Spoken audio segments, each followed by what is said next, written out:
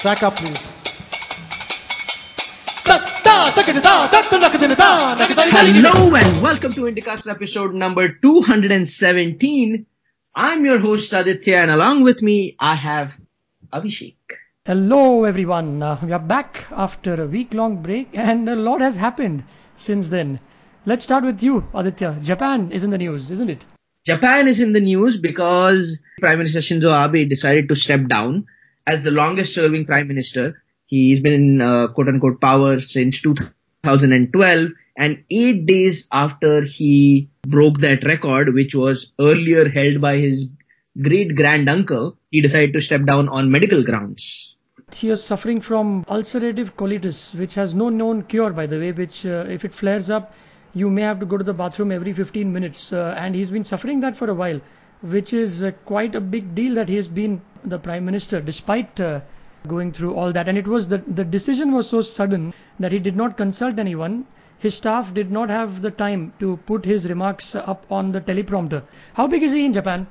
He's quite popular. So what has happened was and this is the second time that he's stepping down for the same reason. Right? Back in 2007, when he first stepped down, that was also for the same reason, is this condition that flared up. And since then, between 2007 and 2012, in about 6 years, they had some 5 prime ministers that they went through. So nobody could survive. There was a massive turnover rate in that particular job.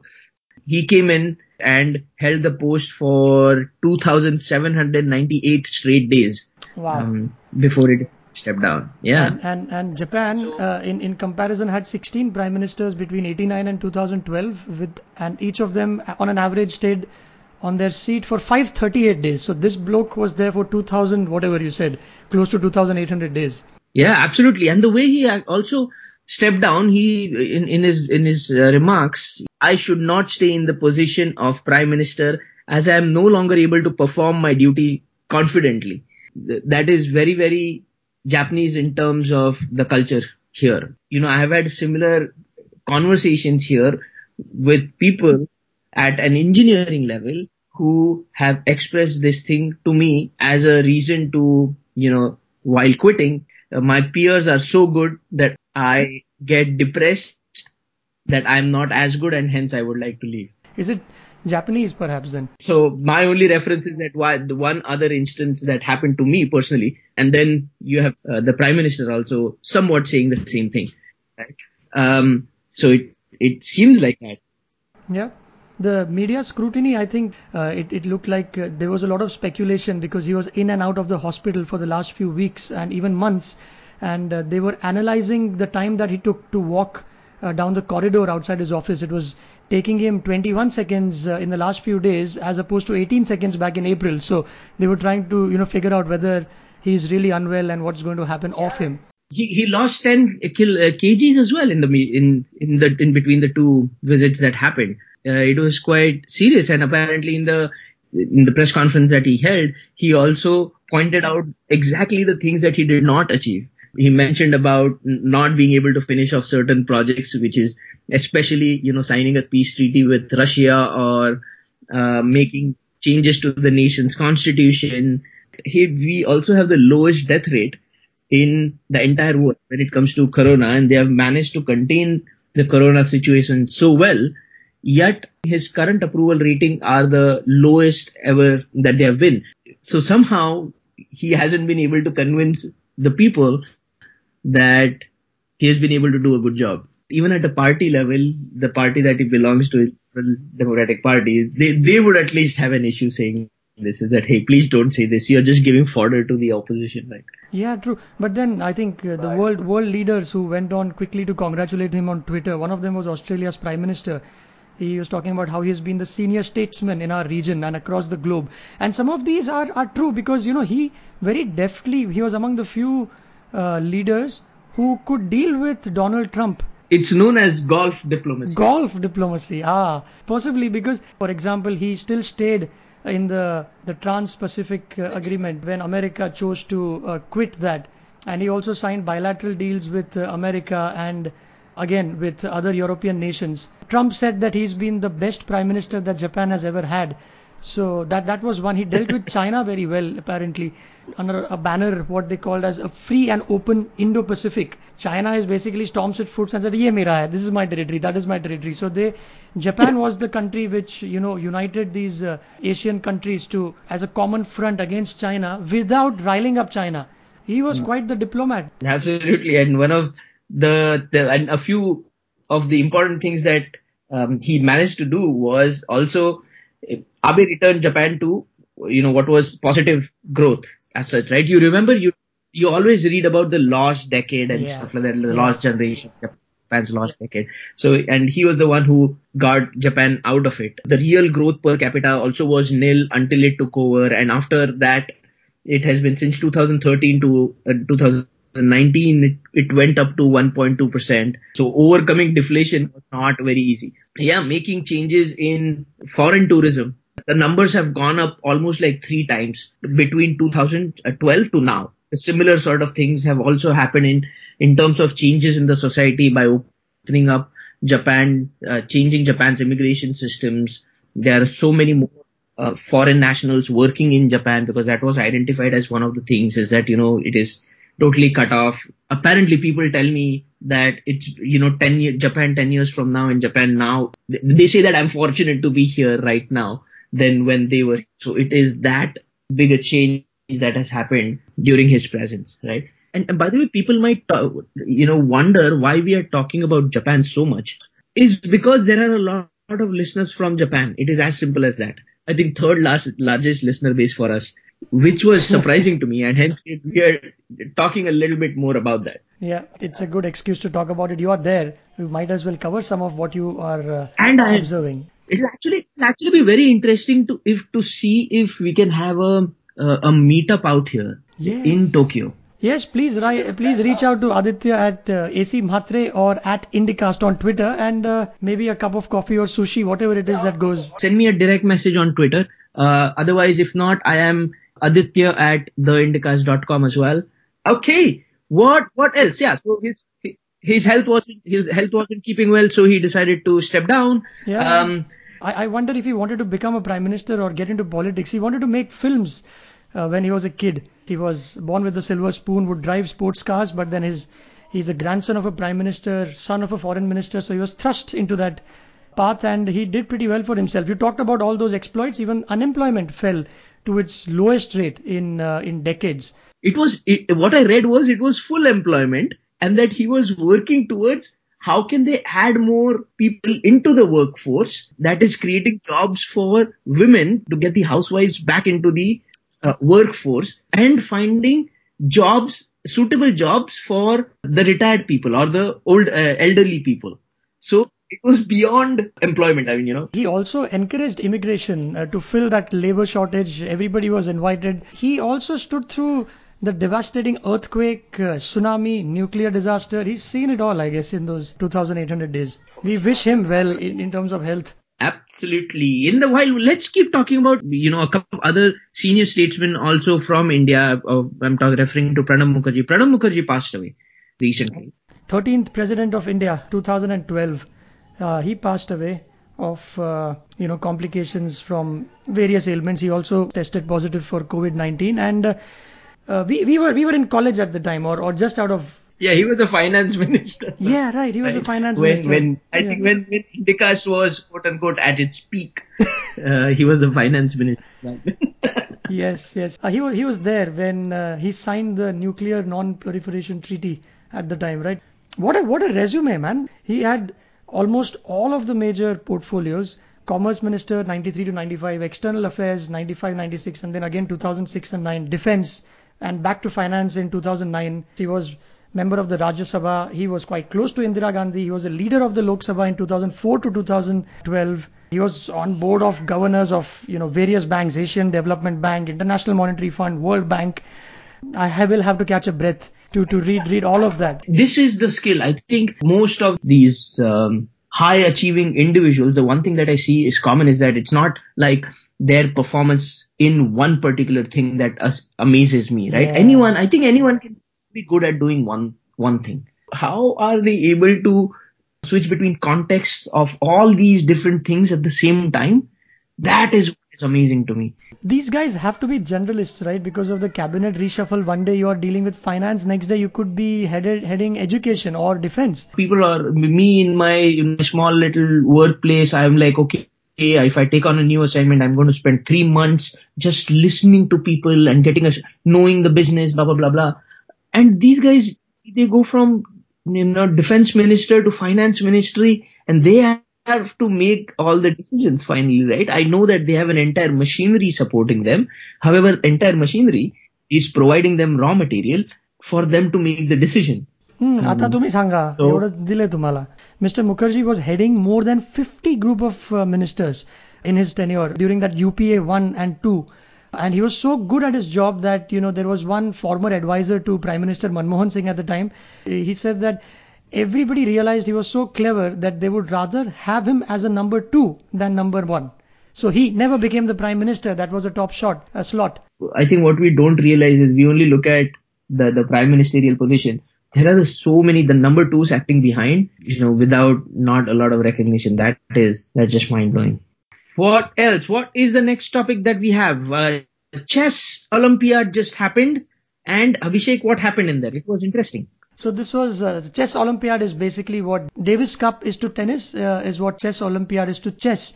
And for the first time since 1927, a match ended in a tie, or rather, India and Russia were awarded gold medals, very controversially. That has never happened before because of an internet outage. So both Indians in the final match lost their internet connectivity. The officials went back, saw where they all stood, and then an hour later, they decided, hey, it was fair that both India and Russia be given a gold medal. It was, action-packed, the first online Olympiad.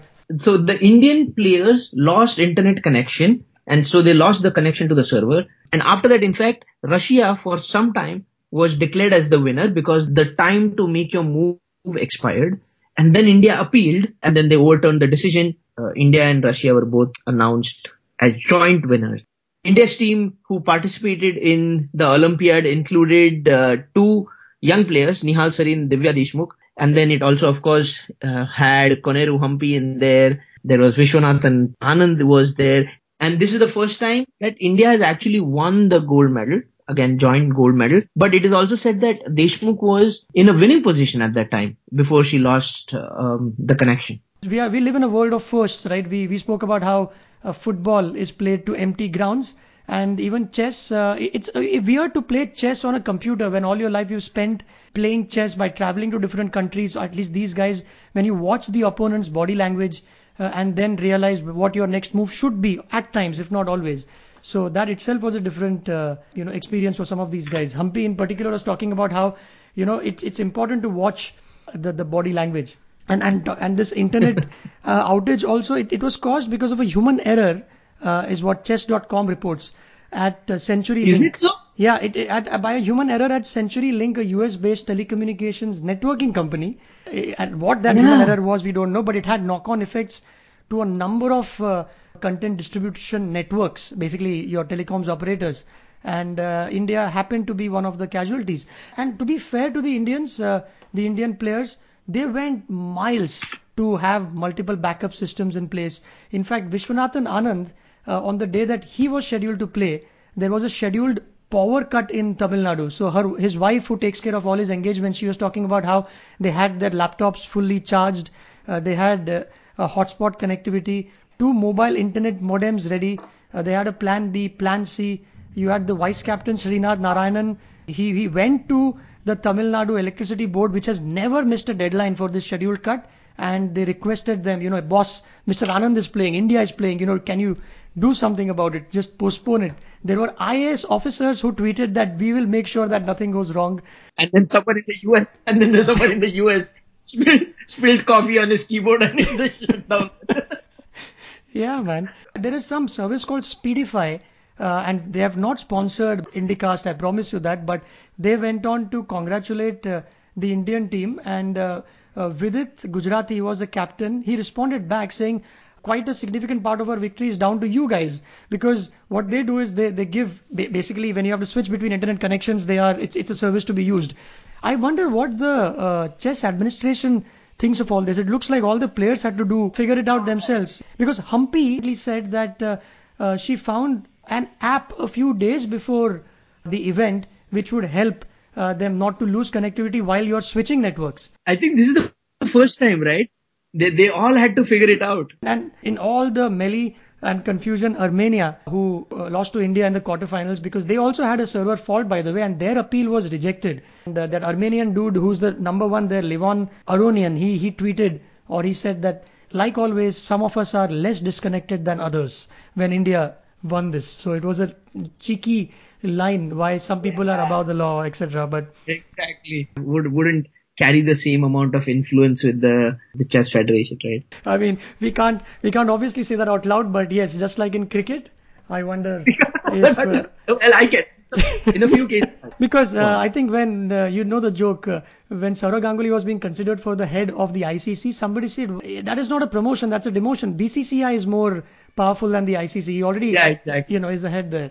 So and by the way, just some trivia. It's got nothing to do with this Olympiad, but I was trying to look up if there are any drug tests for chess, because we had discussed some of it for the video games where people were doping. Oh yeah. The World Anti-Doping Agency classifies chess as a low-risk sport, and there are too many side effects of calming oneself or stimulating oneself in these chess games. So nobody has actually tested positive. In fact, in 2002 Olympiad, all 802 tests came back negative. So there are no mind-enhancing drugs for the game of chess. Or they don't work in chess. They don't work in chess, possibly. I'm pretty sure. I think India and Russia both are like, outcome-driven countries. Yes. And they have significantly studied or considered and done tests to see whether this could be an advantage. I mean, come on, man. You're at a level, professional sport is no joke. Oh, you bet. I think Russia has done its bit, not in the game of chess, but in Olympics when they were banned. The Icarus is one documentary that you should watch if you haven't. Oh my God, you have to watch that documentary. Yeah, it won an Oscar. So, yeah, it's a systematic doping program that the Russians ran for in the Olympics. Chess is not part of the Olympics, obviously, and they are wanting to get there, but it hasn't been approved yet. I think all leading countries have done it. Yeah, all leading countries. I mean, we know Armstrong did it. No, true. I think when it comes to you said Lance Armstrong, they would be, Aditya, there is something called hematocrit. If you give you a blood test for just to get your hemoglobin count, they also give you the hematocrit count, which for us, it's between, I think 39 and 50. If you cross 50, and the hematocrit is the oxygen carrying capacity in the red blood cells. If you cross 50, that means you're doping. So what these guys would do is they would dope just about enough to get to 49. And nobody would know what their original hematocrit count would be. So now you've got things like, they've got a biological passport. They would take your drug test and know. Now Aditya has 45 in 2019. He can't just have 49 2 years down the line. So they will compare it with what your baseline figures are. But so it's you can't get around these. But that's the way it is. Everybody did it at one point of time. Everybody did it. Anyways, let's move on to our next topic, which is about desert greening. You remember last time that in our last episode, I came across this article, which is interesting enough. The reason it is interesting is because to me, I thought was everyone thinks about, hey, planting trees is good. But this article was all about, yes, it is good, but depends on where you're doing it. What's the story about? You mentioned that India's largest desert is turning green, you said last time, and it isn't a good thing. Why isn't it a good thing? So basically, it is important to know, first of all, that Thar Desert in India, which is in Rajasthan, it is as they call it, as a climatic desert. Bole to that it is a region which is very hot and without any precipitation. There is no rainfall. And that's why this desert-like situation has come about. It is not the case that there used to be trees thousands of years ago, and then there was deforestation, and now we are in this situation. That is not the case. When British came here, it was easier for them to tax agriculture because it is productive, right? And that's why they were like, acha, sab jagah pe agriculture hona chahiye. That's why they started these irrigation programs also everywhere in the desert, in as many places as possible. And this sort of a thinking was carried forward in the independent India also, right? There were irrigation projects that got funding, and bas ped lagao, jhad lagao is what happened.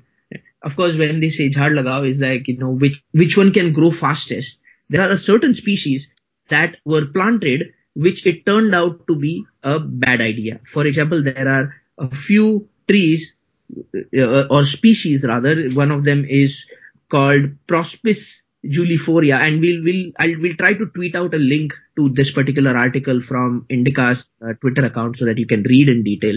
This tree is actually from Central America, so it is not native to India. And it was introduced somewhere around in 1980 and 2000. And it's a nitrogen fixer. That means it increases nitrogen levels in the soil, which is not good for the native plants. So it basically destroyed all the native plants that had figured out how to survive in desert-like conditions. There was another such example, which is Acacia tortilis. It's a tree that is native to, again, African savanna. They were planted in Rajasthan under the guise of sand dune stabilization. However, they did not take into consideration that there are animals, which is like sandgrouse and certain lizards, who depend on loose soil for them to burrow. Right? Now, all these species started getting into trouble. Right? Even chinkara, the black buck, a few gazelles, and these small little lizards, they started vanishing because suddenly there is a lot more vegetation. That's why they cannot see them being preyed upon. I'm sure there is more to it, and I'll let you continue. But so far, what I see is the moral of the story is do not fiddle with the natural order of things. You want to plant trees, don't do it in the desert. There must be a reason why you have a desert. Absolutely, right? And that's why in the article, I think the best line in the article was, and I'm trying to look for it right now, just a and we spoke about it before the recording, is planting trees in deserts is as bad as cutting trees in a rainforest, since it changes the basic nature of the ecosystem. So, that's the takeaway. Once you read that, it's like, yeah, totally. It makes sense, right? I mean, why would you want to, meddle with? And then the article also, I love how the article goes into green versus brown, right? Or when it comes to environment, we think, acha, green is beautiful. Green hai to acha hai. Desert hai to something must be wrong here, right? But it is also part of the environment, right? And you remember the locust infestation that recently happened? Oh, yeah. That now they're also saying that, this is one of the downsides, is now these locusts, they have a pit stop in the deserts now. Earlier they wouldn't have made it to Delhi or Maharashtra and Gujarat. Now they are able to do so because they have a pit stop and green areas in the desert. So that is another thing. There has been always an argument about it. And let me ask you this question. Abhishek, do you think that trees means good rainfall? Trees leads to good rainfall. What do you think? I think so. I think they told us in school. I think in geography we had that. Yes. And this is the exact line that has been quoted in the article, saying that our forefathers have told us that greening brings rainfall. Bowry said. So is it true? So or you are but there is no. Again, it all depends on what sort of desert it is, right? Okay. He says that there is no evidence that as they call it, the Thar Desert is an arid to a semi-arid region in Western India. And there is no evidence that it leads to more rainfall. However, the same thing is not true in sub-Saharan conditions. There, they have been able to find some evidence, but you cannot really say that because it worked in Africa, it will work here. Or you can't make that leap. Duly noted. When it comes to the environment, green doesn't always mean good. All right. Keep that in mind. There is a historical angle also here. So when the British they came to India, there were nomadic tribes. You remember? There were nomadic tribes in India. They used to wander around with their cattle, grazing them and then selling them and stuff like that. So British came in and said that you cannot graze animal unless you also use to cultivate crops on the same land. And that is how one of the experts from quoted in the article says that this is how nomadic pastoralists, I don't even know how to pronounce that word. Nomadic pastoralists turned into sedentary agro-pastoralists. Bole to, nomadic say they had to now settle down, right? So that is also a massive impact on their way of life. Just as it is for us, from traveling employees to sedentary ones tethered to the laptops. Work from home, guys. Yeah, man. But good topic, good topic. So if any one of you, and especially these are the ones that we are a sucker for, if you bump into any such topics, please tweet us at Indicast. We'd love to talk about it. At Indicast, absolutely. And at the same time, India's GDP was announced in the last quarter. It shrunk by 23%. 23.9%, which is for a variety of reasons, including the lockdown, which was extended and which in hindsight appears to have been called off sooner. 90,000 cases a day, Aditya, as of last night, which is the highest single day rise for any country since the pandemic struck the world. 2 years ago, we would have articles that would start saying India is the fastest growing big economy, and now it is the biggest decline of any major economy, the percentage, 23.9%.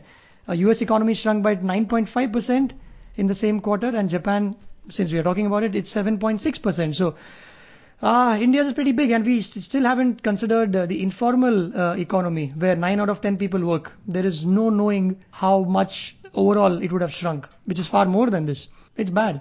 Absolutely, man. And I love in the press release, Sitaraman is the finance minister right now, right? She had the study which is called the Government Response Stringency Index, which has been put together by Oxford University, and it says that India has enforced the most stringent lockdown.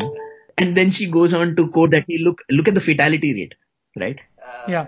India's fatality rate is 1.78% compared to 3% in the US, 12.35% in the UK, 10% in France, 13% in Italy. So we took the right steps in the right time and shut down the economy, and this is the impact of it. So there is one thing that she forgets to mention here. Although the fatality rate is low as compared to other countries, because most of the ones who are contracting it are younger folk in India. So if you remove that from the equation, it's pretty much the same. So it's like in Japan, in other countries, where the average is high, that's why that's why the fatality rate is high. So if you discount that, this statistics can lie. Wala Fandana, this is what it is. You are not comparing apples to apples. So we are no way better off than any other country. The problem, of course, was, and we will not have time for it right now, is migrants fleeing from Mumbai to their native lands, and they took the virus with them. 2/3 of it went to Uttar Pradesh and Bihar, came from these guys who walked or cycled to their places. So that's a fact right now. Yeah, it's pretty grim. Things are not as crazy here, so I can feel the pain. That's the only thing that I can say. It's unfortunate, and true. At least I am the lucky one in the conversation right now.